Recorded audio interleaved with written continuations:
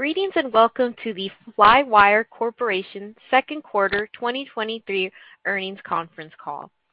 At this time, all participants are in a listen-only mode. A brief question and answer session will follow the formal presentation. If anyone should require operator assistance during the conference, please press star zero on your telephone keypad. As a reminder, this conference is being recorded. It is now my pleasure to introduce your host, Akil Hollis. Thank you, Akil. You may begin. Thank you and good afternoon. With me on today's call are Mike Massaro, Chief Executive Officer, Rob Orgel, President and Chief Operating Officer, and Mike Ellis, Chief Financial Officer. Our second quarter 2023 earnings press release, supplemental presentation, and when filed Form 10-Q can be found at ir.flywire.com. During the call, we will be discussing certain forward-looking information. Actual results could differ materially from those contemplated by these forward-looking statements. We will also be discussing certain non-GAAP financial measures. Please refer to our press release and SEC filings for more information on the risks regarding these forward-looking statements that could cause actual results to differ materially and the required disclosures and reconciliations related to non-GAAP financial measures. This call is being webcast live and will be available for replay on our website. I would now like to turn the call over to Mike Massaro. Thank you, Akil, and thank you to everyone that is joining us this afternoon. We are excited to share our Q2 2023 results, which show continued strong performance and momentum across the business. In a few minutes, Rob Orgel, our President and COO, as well as Mike Ellis, our CFO, will go into greater detail about our results for the quarter. But I will first share some highlights from our second quarter. Revenue less ancillary services was $79.5 million during the quarter, representing year-over-year growth of 54.4%, or 56.7% on a constant currency basis. Adjusted gross profit for the quarter was $50.5 million, an increase of 46.8% year-over-year. And adjusted EBITDA was negative $0.1 million for the quarter, representing a $6 million increase in our adjusted EBITDA versus Q2 of 2022. Based on this quarter's results and our outlook for the second half of the year, we are also increasing our guidance for 2023, and these details will be shared later in the call. It has been an exciting 2 years at Flywire since our first public earnings call, as we have continued our track record of efficient growth, making significant progress. We have roughly doubled in revenue on an organic basis. We acquired and successfully integrated 2 companies. We are driving improved operational efficiency within the organization, and we are also performing well against our financial targets we discussed at our Analyst Day last year. As you can see, we continue to execute against our growth strategies while also making progress against 3 key investment areas, which I'll provide an update on now. As a reminder, these investment areas are optimizing our go-to-market efforts, expanding our Flywire Advantage with product and payment innovation, and strengthening and growing our FlyMate community. In Q2, we continue to optimize our go-to-market efforts with a key focus on high ROI initiatives. One area in which we have been successful is in the effectiveness of our globally distributed go-to-market teams. As we briefly highlighted last quarter, we have the ability to scale quickly in new geographic regions thanks to strong collaboration between sales, marketing, and relationship management, our efficient digital acquisition, and regional and industry experts. This quarter, that was on full display in our global education vertical.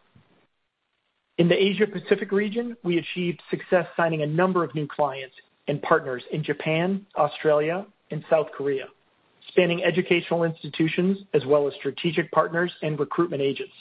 For example, in Australia, we went live with another of Australia's leading Group of 8 universities.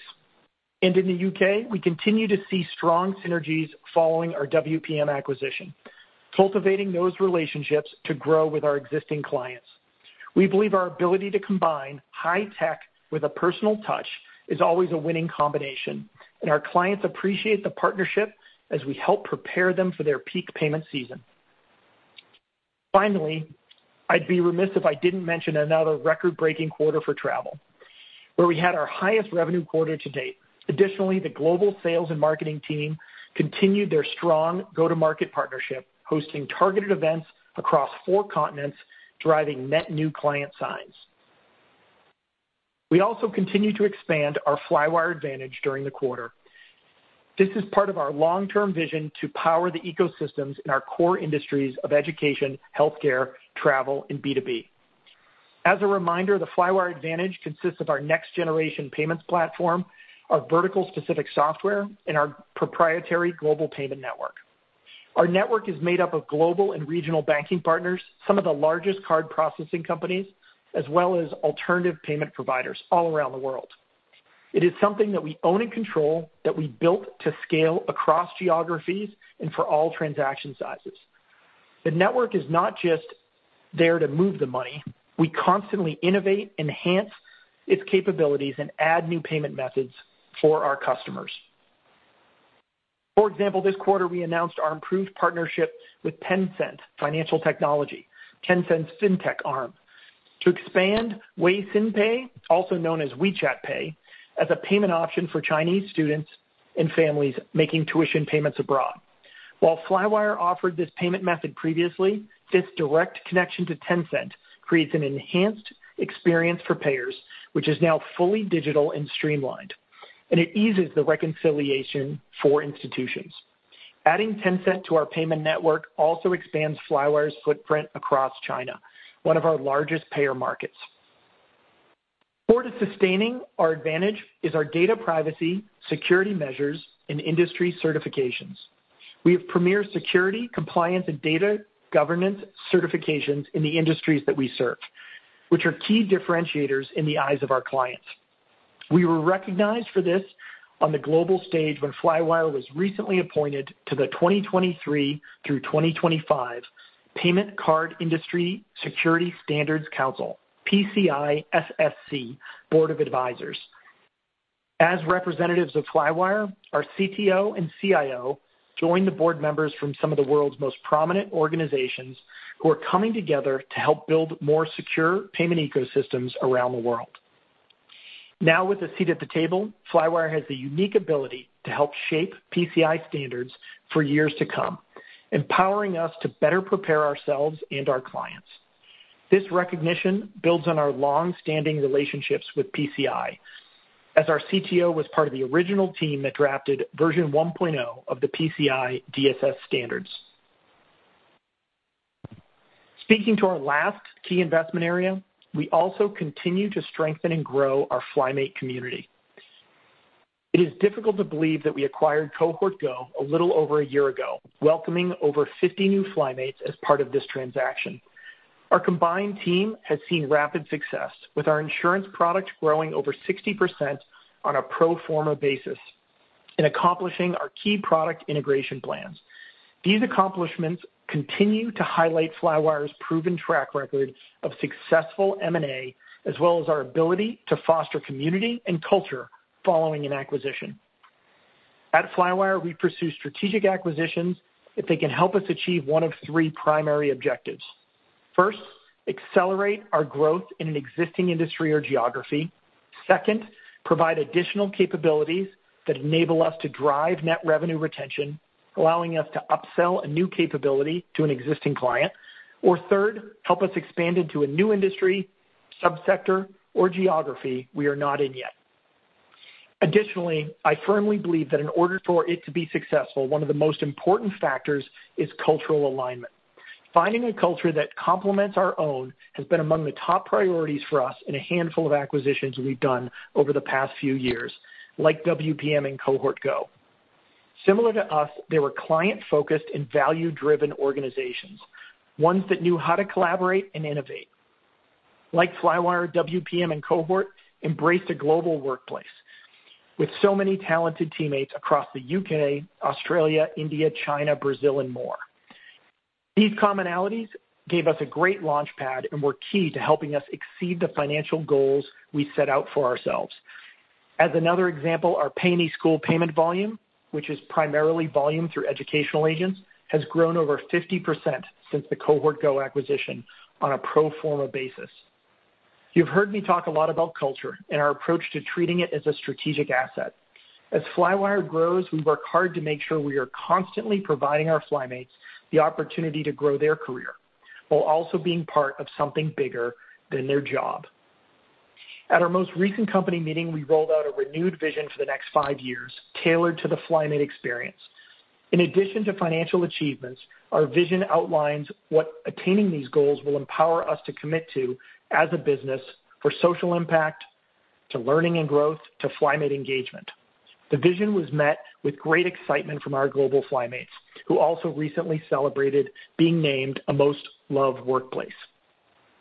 The investments in go-to-market execution, expanding our Flywire advantage, and in strengthening our Flymate community are also supported by positive trends across the industries that we serve, giving us even more confidence in the path ahead for Flywire.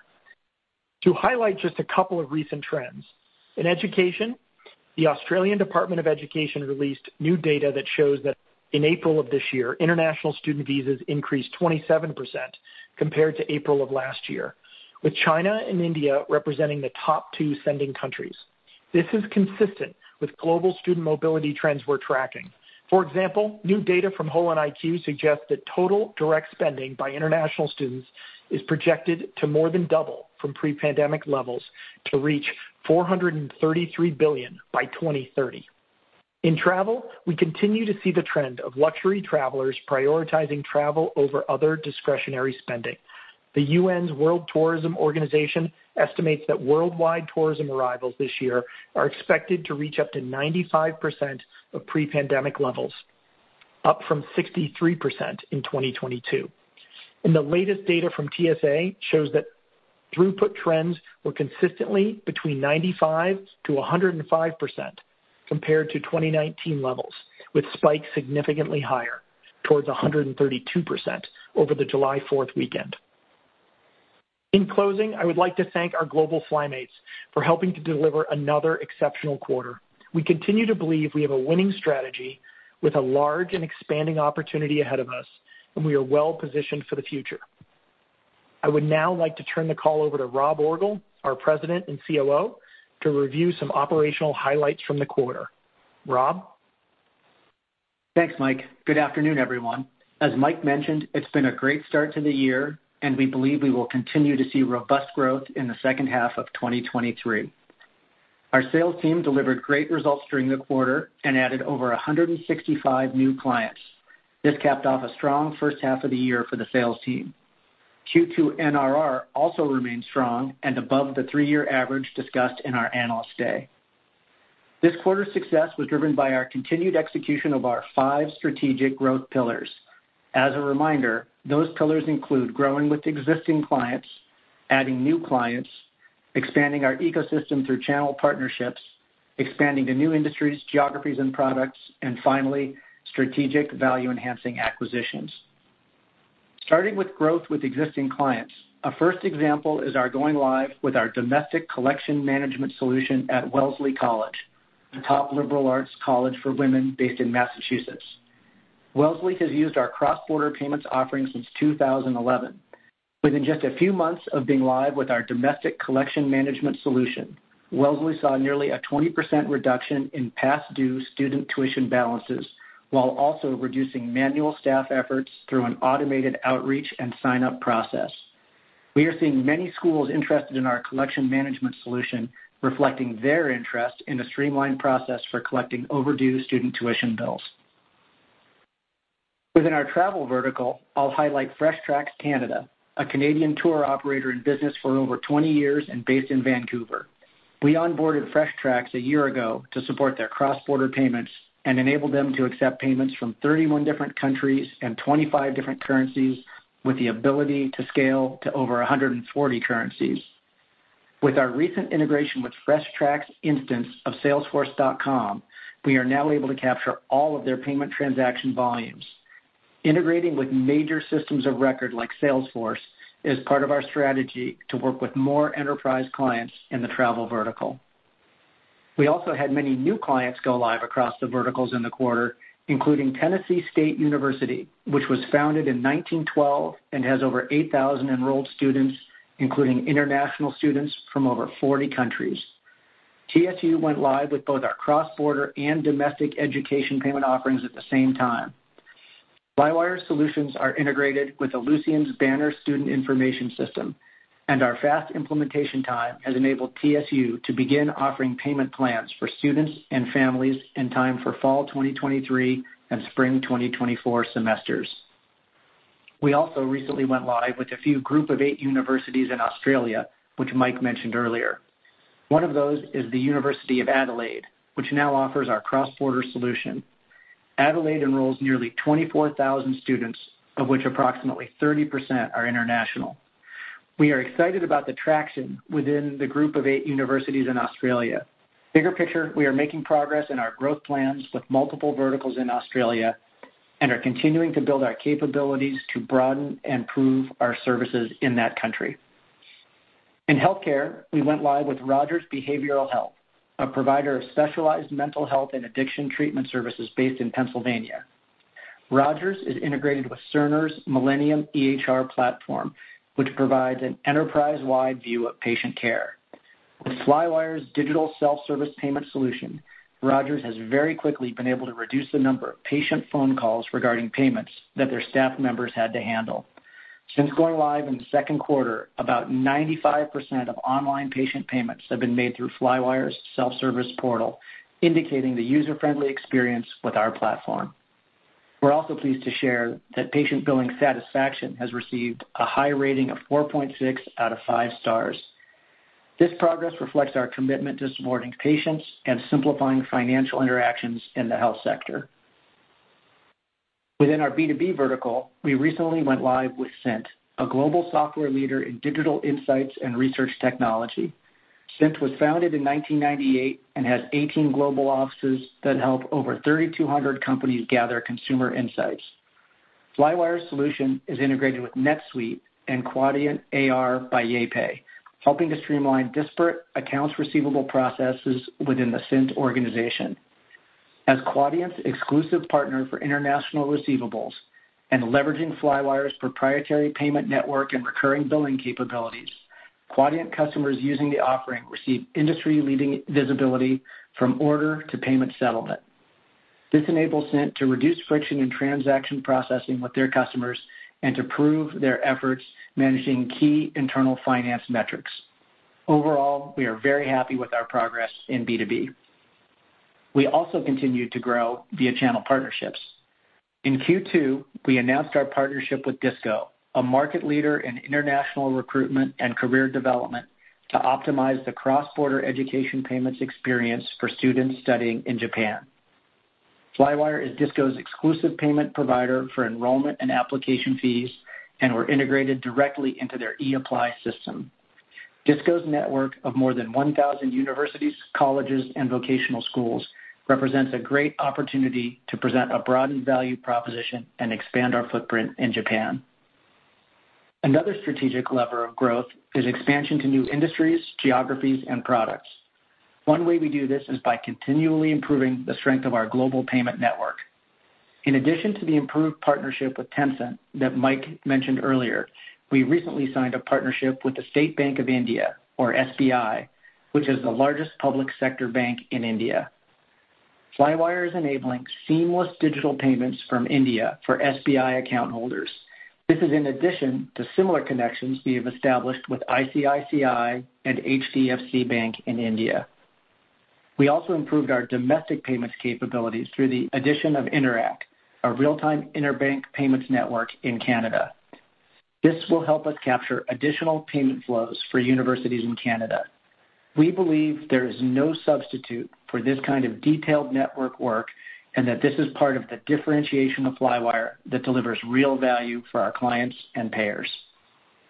Lastly, as we grow, we remain mindful of our spending and desire to scale. As a company whose costs are primarily personnel, we are thoughtful of who and where we hire new Flymates. We also employ a rigorous vendor management process to drive down other costs. This contributed to our adjusted EBITDA outperformance in Q2, and we continue to look for ways to look for process efficiency, streamline tools, and drive cost savings. With that, I would now like to turn the call over to Mike Ellis, our CFO. Mike? Thank you, Rob. Good afternoon, everyone. Today I'll provide an overview of our results for the second quarter, and then I will discuss our outlook for Q3 and the full year. Revenue less ancillary services was $79.5 million in Q2, representing a 54.4% growth rate compared to Q2 2022. On a constant currency basis, our revenue less ancillary services growth rate for Q2 2023 would have been 57%. We experienced a revenue headwind of approximately $1.3 million due to the strength of the US dollar compared to the British pound and the Canadian dollar in Q2 2023 compared to Q2 2022.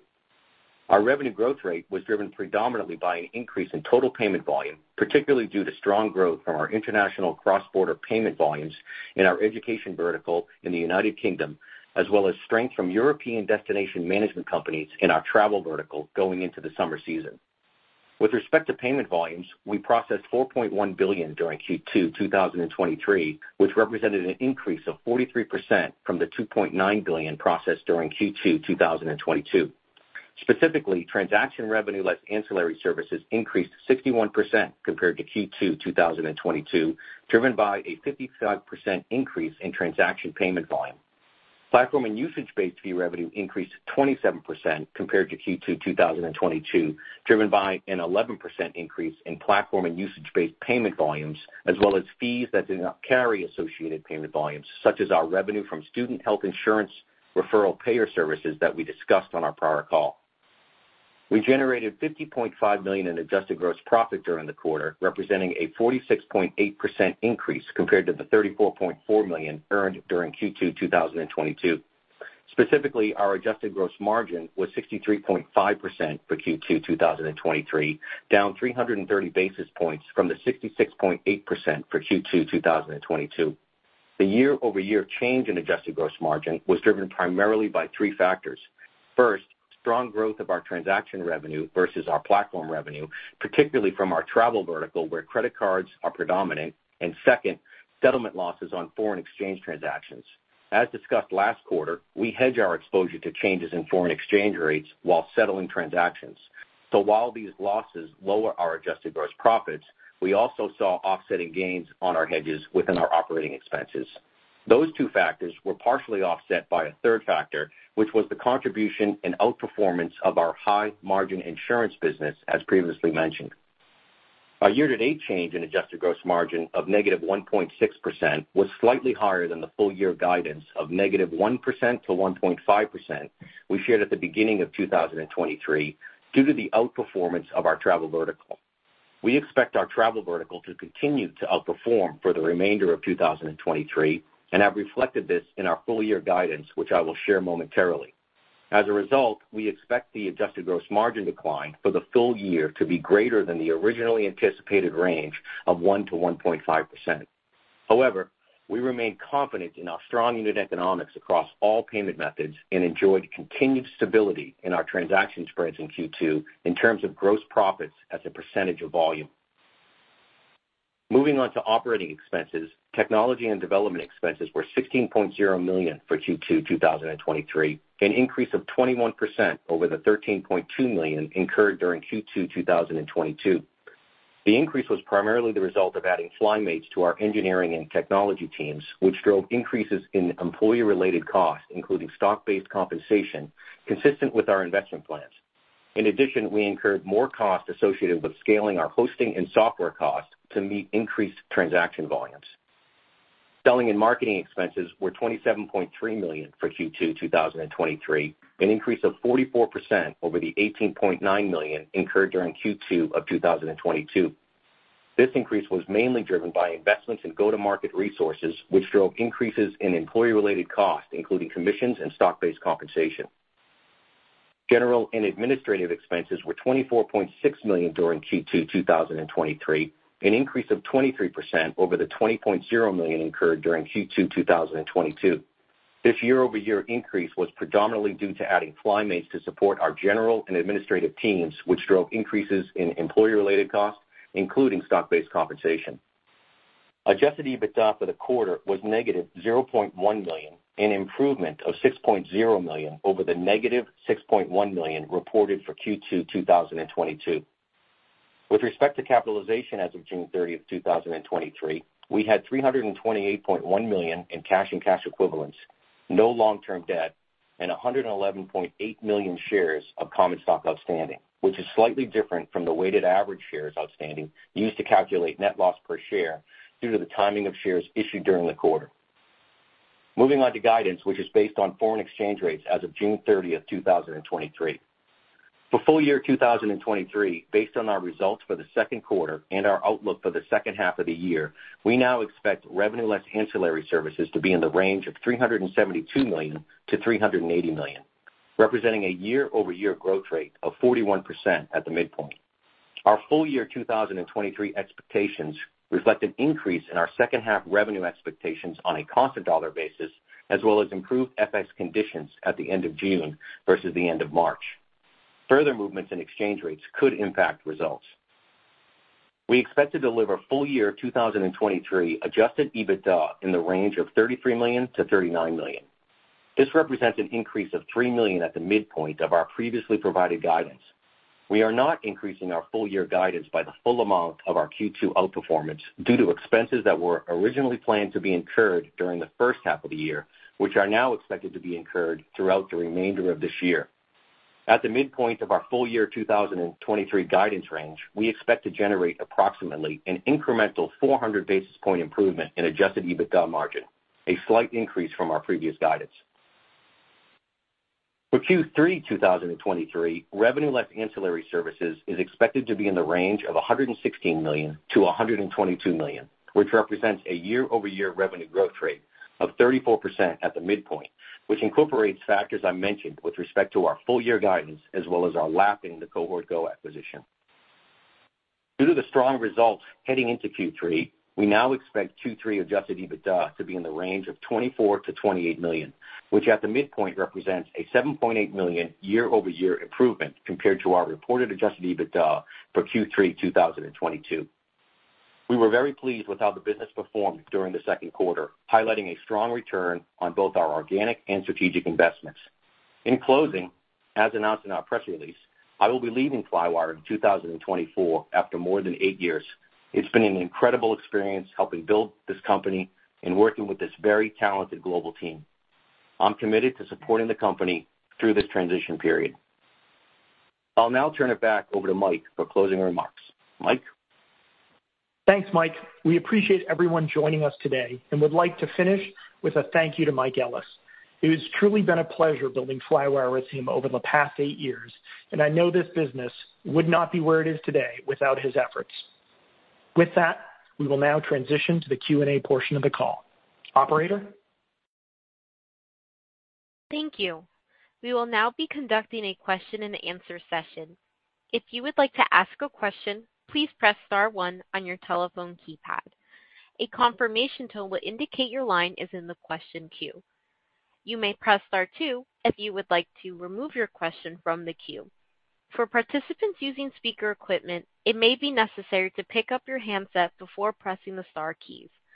One moment, please, while we pull for questions.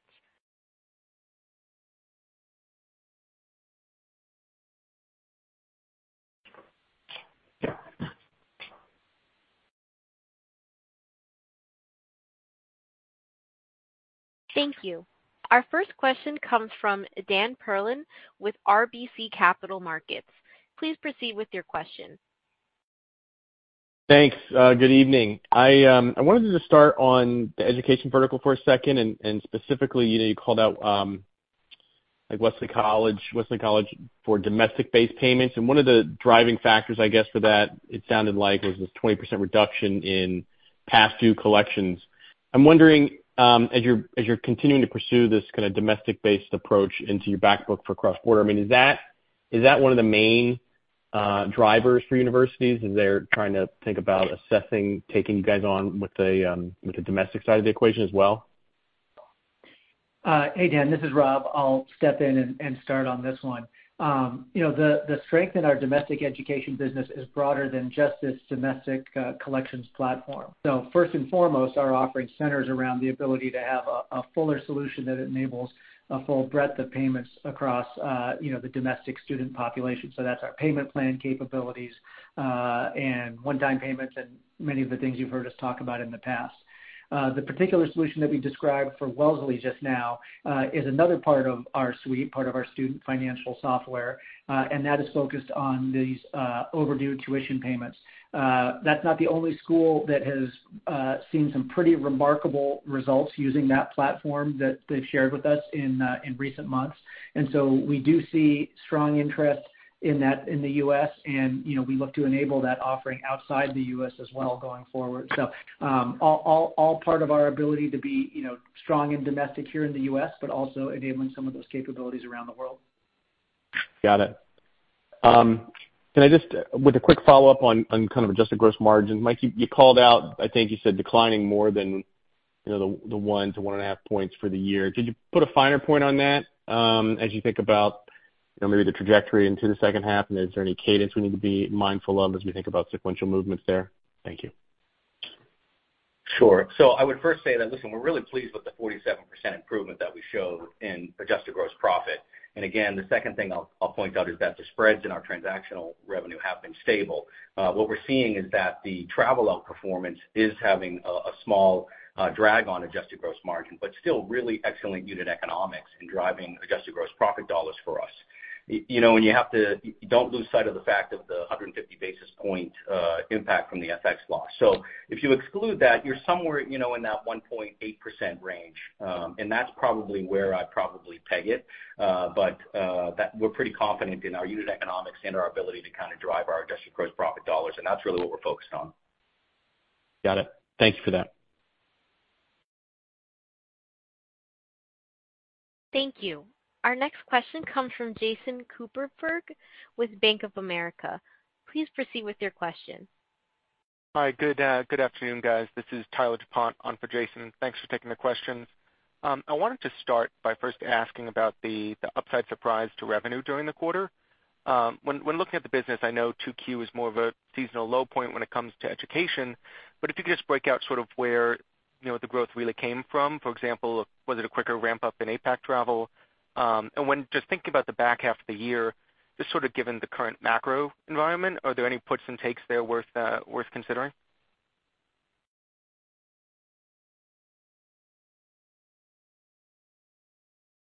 Hey, Tyler. Appreciate the question. So in short, a couple of the areas that were called out, outperformance throughout education, Asia and EMEA, also for travel. We had talked a lot about the growth in our EMEA travel business, again, in the recovery of Asia from a travel business perspective. So those were two clear call-outs in the quarter.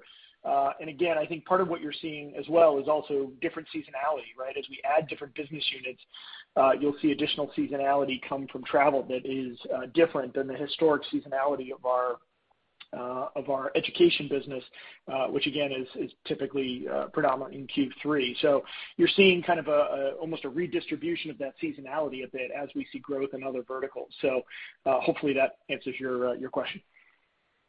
Yeah, it does. I appreciate that. And then just as a follow-up, at first glance, the updated guide looks like revenue was raised by more than the beat. EBITDA was raised essentially by the beat. I know you mentioned that there's going to be some increased expenses that got moved into the back half of the year. But I was wondering if you could maybe just level set for us what sort of investments the company is planning on implementing in the back half, and then are those incremental or just any update there? So this is Rob. I can start, and then Ellis, feel free to jump in if you like. We are essentially performing very well across the business. We see a bit more hiring that will happen in the second half of the year that's just pushed from Q2. That's a main piece of expense. There's a little bit also in marketing that will just hit in the second half versus the first half as we actually lay out the full plans for the year. But you can see that the increments or the adjustments are very modest relative to the plan.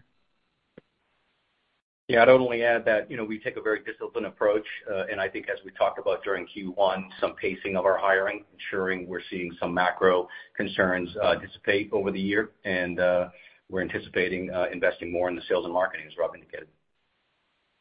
Great. Thanks again, guys. Nice job on the quarter. Thanks. Thank you. Our next question comes from Ashwin Shirvaikar with Citi. Please proceed with your question. Hey, congratulations on the results. Mike, sorry to see you go. I know you're going to be around for a few more quarters, but my appreciation and thank you. The question I have is with regards to, is there a good way to measure penetration of your services? I mean, the broadening out of your footprint, that's something that's proven that you can do. We get a lot of investor questions about what % of students are actually using Flywire instead of other choices and things like that. So any thoughts on how to measure penetration? So, Ashwin, it's Rob. I'll start this one off. We've obviously been in this business for a good long time, and we have always had initiatives to continue to drive forward utilization, retention, all the metrics around adoption. And so the first thing I do is say, because I think your question is probably focused on sort of that cross-border adoption use case where, we continue to drive things that build value around our services to continue to drive it up. The comment we've always heard is that adoption is highest in first year, and then there may be some drop-off in subsequent years. That phenomenon is true, but we actually view that as opportunity, right? The opportunity for us to continue to get better at providing value and retaining those students for even longer through their educational cycle. So we've got active initiatives around that and really view that as upside. The broader point that I'd make is to remember that the business and the NRR that we deliver is driven on expanding our set of offerings across the university as well. So if you think about the things we're doing, it's not just about the cross-border. We have an incredible opportunity across our business to serve the domestic student populations within our clients, as well as the cross-border that's our sort of our core strength historically. And then even more broadly, taking the example of folks like Wellesley that we just talked about earlier in this call, other product dimensions as well. So when you ask the question about sort of adoption and utilization broadly, we're very early in the cycle with upside across all the dimensions I just mentioned. And Ashwin, just to add to Rob's point, I would say obviously our strategy of land and expand is also kind of our end game, right? Where, through all that software deployed, you're getting all the payments, right? By having cross-border domestic overdue receivables, right? When you deploy more software, you inherently solve the utilization question as you're being used for all student payments at a given university. So again, as Rob said, different strategies depending on geography, but ultimately same end goal. Understood. No, that's very useful. I want to focus maybe on healthcare. Obviously you guys continue to have incremental signings and more progress in the space. But what we perhaps have not necessarily heard is the type of so the profusion of signings like we have in, say, travel or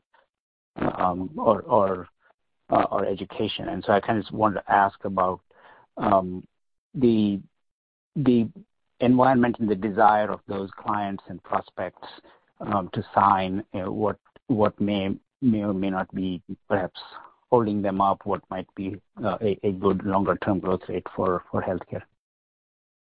Yeah, this is Rob. I'll start here again. First, just to be super clear, we're very positive on our healthcare business, its long-term prospects, despite what we have to concede as some challenges in the first half of the year. So just to put all this in context, obviously it's a business with very strong contribution to gross profit. It's got great and very high gross margins. We are signing new clients, as you heard today with Rogers, and growing many existing clients. There are a bunch of other new client signs as well, along with 2 new customer deployments and a major expansion that have already happened in Q3. At the same time, healthcare isn't a sector that's growing as fast as some of our others, and we haven't enjoyed the level of growth rate that we expected to see in the year. And so, that's been on a combination of factors, but ultimately we do believe the second half of the year will see us where all the progress and the hard work that the team is doing, the clients that they're signing, the clients that they're getting live, will bring us back to a healthy growth rate. We are seeing good progress getting signings through our partnership with Cerner. We've had success through other partners and other EHR integrations. And so overall, look, healthcare is a tougher business to sell in, but we remain very bullish on the business. Thank you very much, and tremendous job. Thanks. Thank you. Our next question comes from John Davis with Raymond James. Please proceed with your question. Hey, good afternoon, guys. Mike Ellis, just wanted to touch on gross margins and put a finer point on it. If I understood what you were saying earlier, basically the lower gross margin is just a function of outperformance in travel. So gross profit dollars are better than expected. It's just mix and nothing else that's causing the lower gross margin. Just want to confirm that. Yeah, John, that is true. The one thing I'd add to that is the lapping of the Cohort Go acquisition that occurs July. I think we just lapped it. So that will also not have that did contribute to our adjusted gross margins during the first half of the year. Okay, great. And then, Rob, I think in your prepared remarks, you called out NRR stronger than kind of the 3-year average in the quarter. Just wondered if you could touch on that. Is that just students returning in a post-COVID environment, cross-sell? Maybe if you call out the couple of factors that are leading to that strong NRR, that'd be helpful. Sure, JD. So the NRR has been in a pretty narrow range across a series of quarters. That's led to a pretty consistent NRR, whether you're looking at 1-year or 3-year averages. And so it's all been very consistent and built on the same foundation of sort of land and expand that you've heard us talk about before. So what you see there is strength really across education and travel, which probably are driving that NRR the most. B2B is a smaller piece of it and operating at the highest level. Healthcare a bit lower, but all contributing to that overall corporate performance that's staying in that exact range that we talked about. And the underlying drivers of that are really the same as what we've talked about in the past, which is to say you see us growing cohorts very well over periods. You see us having strength across the geographic channels that you've heard us talk about in the past, and continuing to win placements of expanded software across a range of our clients. So whether it's getting more coverage in a B2B client, whether it's getting more software into a school, all the same building blocks are what's adding up to that NRR in our typical range. Okay, great. And then one last quick one for Mike Ellis. If I look at the 3Q guide, it implies a little bit less of a sequential step up than in prior years. Maybe how much of that's like travel and some of the other verticals being a bigger contributor, versus conservatism? Just help us think about the sequential improvement in revenue, kind of 2Q to 3Q. Yeah, John. So, we're pretty confident in the guidance ranges that we provide, and it's really a function of what we believe is going to happen with respect to our travel vertical as well as international education. Healthcare, as Rob indicated, it's been a little bit of a drag, but still really excellent economics, and we've kind of built that all into our model. And similar to last year, if you looked at the trend lines as it relates to first half and second half, we typically do see a slower overall growth rate in the second half of the year. That's really a function of the size and the contribution and the seasonality of our business that we see in Q3 and just to a lesser extent Q4. Okay, appreciate all the color. Thanks, guys. Thank you. Our next question comes from Bob Napoli with William Blair. Please proceed with your question.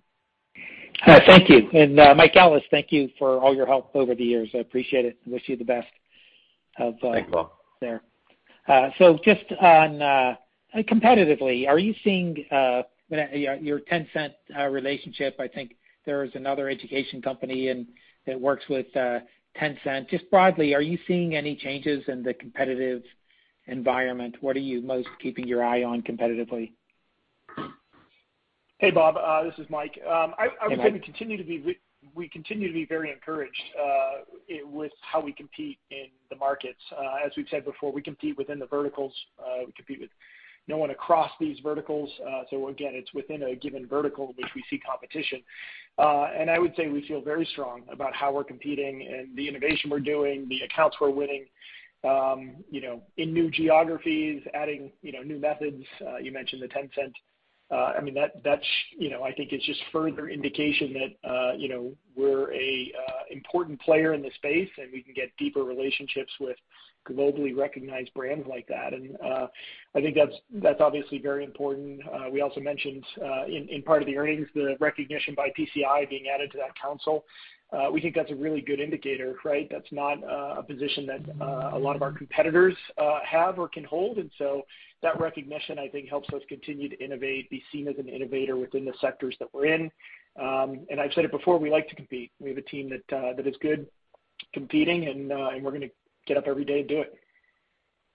Thank you. And then you called out the insurance business a couple of times, and maybe a little more color on that. And then just in travel, and then I'll get off.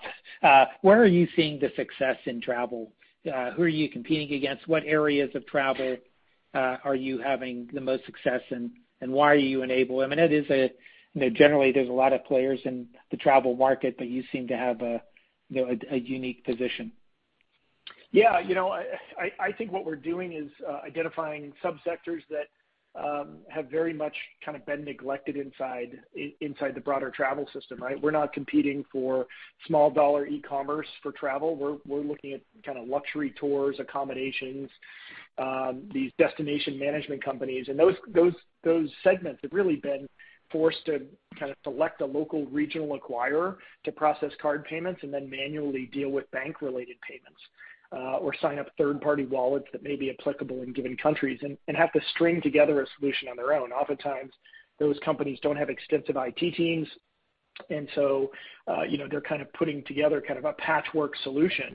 And so what we've done is we've brought our kind of modern technology, software, invoicing, payment capabilities, those payment experiences into these clients that have been able to streamline the back office management of all those vendors, in addition to really deploy a payment experience that's like an e-commerce experience, but really tailored to those sectors and those large and complex payments. So that's really putting us on a different level than just, hey, I'm allowing you to accept credit cards. And so obviously Flywire has the banking infrastructure, the credit card processing capabilities, and the third-party payment method capabilities, and we're bringing that all together for them. So, traditionally they're stringing something together, multiple vendors, multiple banks, multiple card processing players, and that's where we're replacing.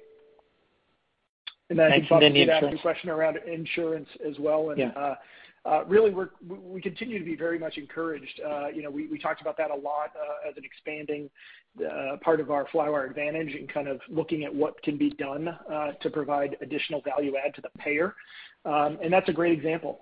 We had a great agent solution which targets educational agents, and the Cohort Go acquisition had an insurance offering that was part of that.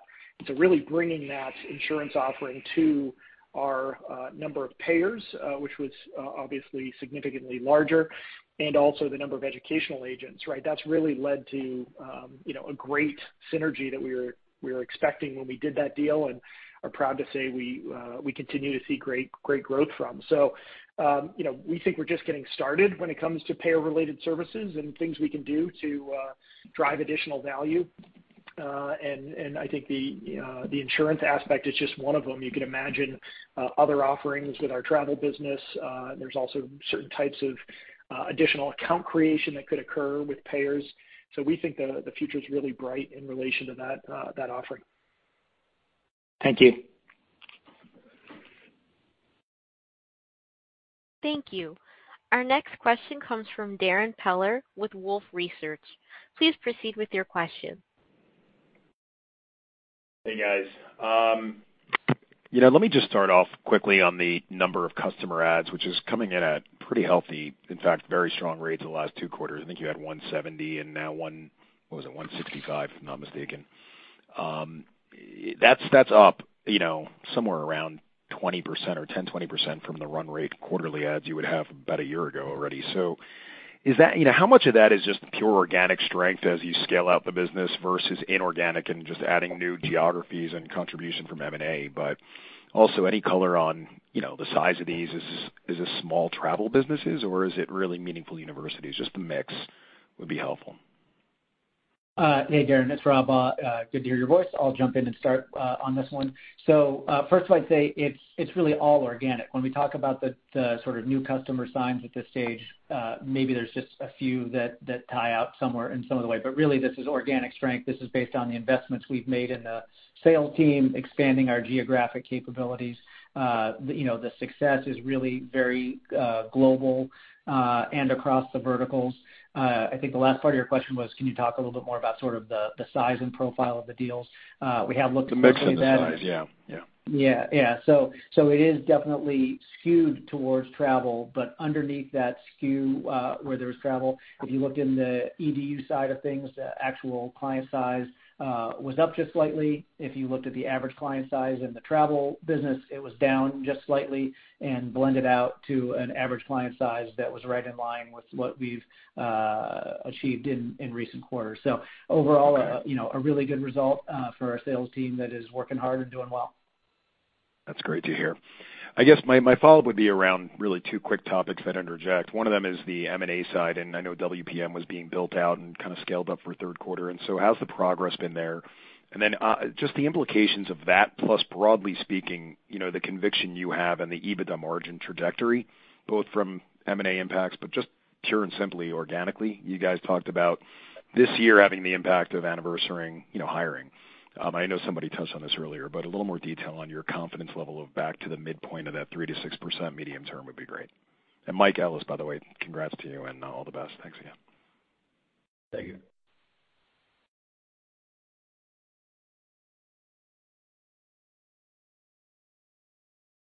First on the EBITDA margins, Mike. I'd say we continue to be confident in that range of 300 to 600. Obviously, as we get over kind of Q3 and into Q4, we've always said that's going to give us optionality for next year. One thing we want people to hopefully see is, our confidence by increasing, those numbers from this point forward in this year.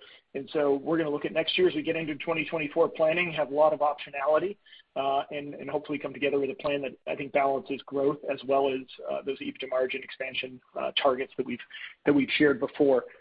So that was, hopefully that answers that part of the question. The other part of the question, remind me. I can jump in on the WPM piece. The WPM, yep. WPM, continues to progress very well. We've signed additional clients. I believe our client signing count is now north of 55. We are in heading into what will be the larger, the peak type season for the UK as well. We've taken advantage of the previous several months to get our implementation work as far along as we can for as many clients as we can. So we feel really good about what will be the contribution from WPM this Q3, which we think will be kind of the first quarter where we have a substantial number of clients that are able to leverage the integration. I would say the work on WPM is not done. Like, we still have opportunities going forward because there'll be chances to take on even more schools. There'll be chances to expand our footprint on the domestic, because most of the work that we've done so far has been not entirely, but predominantly focused on cross-border. Net feel really good about the contribution for Q3, but also feel really good about upside opportunity after Q3.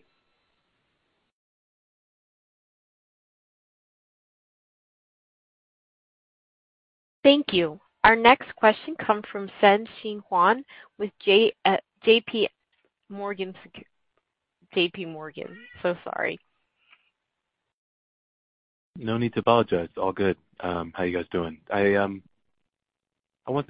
First want to say appreciation, of course, to Mike Ellis as well in the news. Just wanted to ask on the new payment types. You talked about Interact and some others. I'm just curious, is there greater demand for some of these RTP networks or lower cost national schemes? I'm just curious if that's a general theme that you're observing and if there are any implications for Flywire.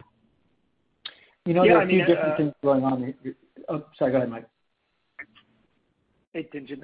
Thanks for the question. I would say we continue to see positive signs when we add new methods. We're always looking to increase acceptance. As we've said before, Flywire doesn't control how people choose to pay, and we want to have as many options available as we can to the payers. I would say in general, there's a desire from our clients to have the most convenient ways to pay.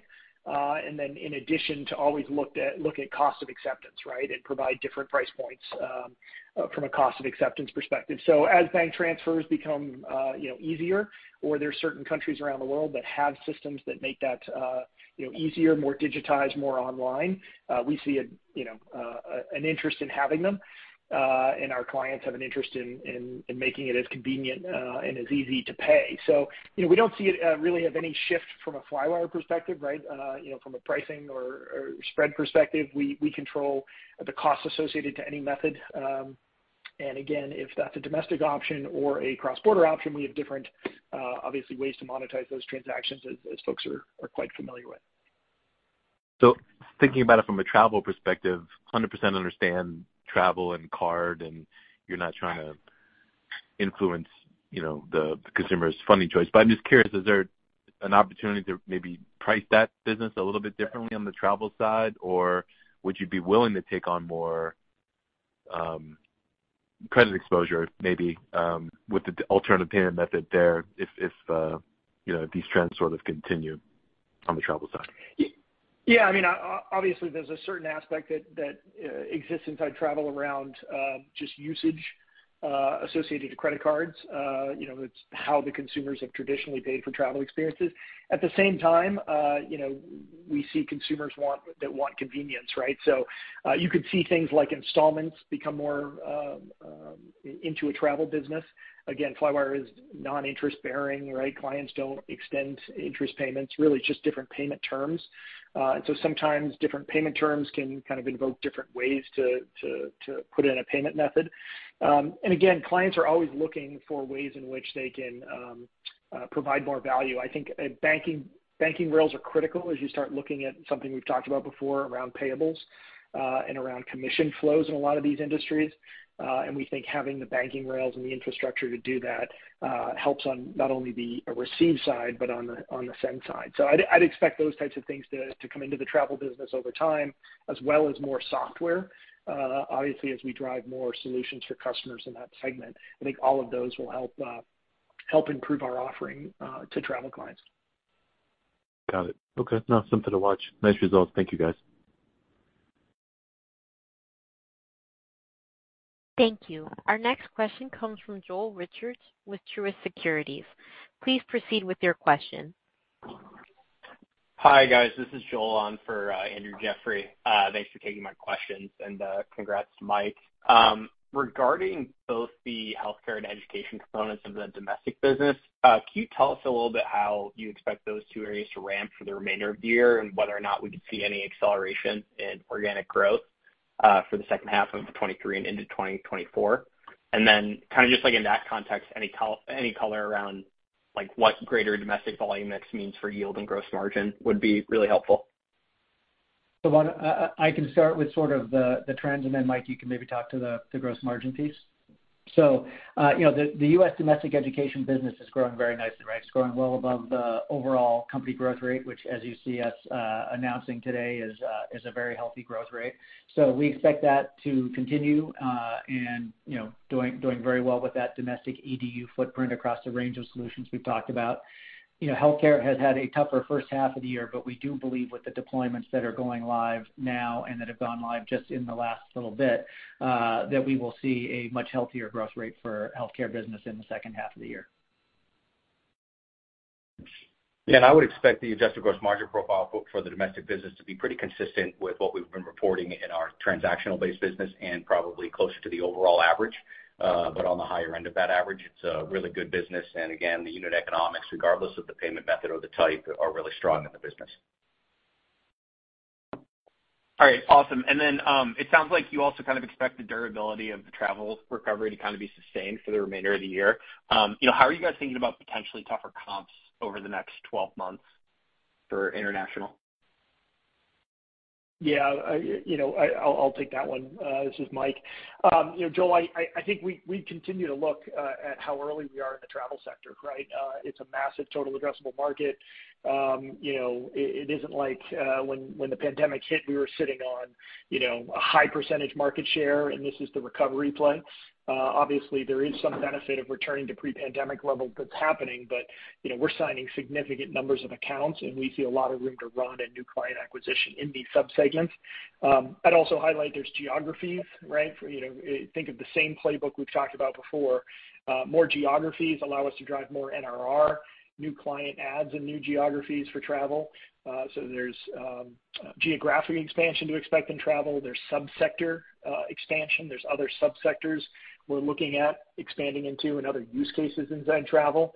And then I mentioned earlier the additional products, right? We're still primarily driving one main product into our travel accounts. And so you can imagine we have, a number of plans to add additional software, just like we've done in other verticals, and add more value and drive more revenue within those existing accounts. So we feel really good. We're early innings in travel. Obviously, the growth numbers are great, and we think it's going to continue to grow for years to come. Awesome. Thank you so much. Thank you. Our next question comes from Charles Nabhan with Stephens. Please proceed with your question. Hi, good afternoon, and thank you for taking my question. So with respect to the full year guide increase, you had mentioned that FX would be a bit of a tailwind relative to your previous expectations. Would it be possible to quantify how much of that raise was attributable to the greater than expected FX tailwind?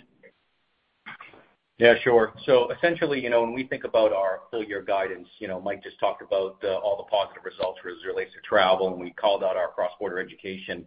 The majority of the increase in the guide really comes to those two components, but we do have built into that guidance some FX tailwinds that we do anticipate.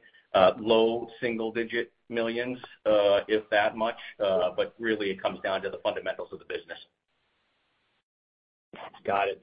And just as a quick follow-up, one of the verticals that you didn't really touch on tonight was B2B. So I wanted to get your comments on any notable trends you're seeing there. Yeah, we're feeling really good about the B2B business. We expect to continue to invest in that. It was one of their strongest quarters ever in terms of ARR. It was a great quarter in terms of revenue. It's still growing from a smaller base, but it's growing at the highest rate in the company, and we expect that to continue to perform really well. Look forward to investing more in that part of the business. Got it. I appreciate the color, and Michael, thank you for everything, and best of luck. Thank you.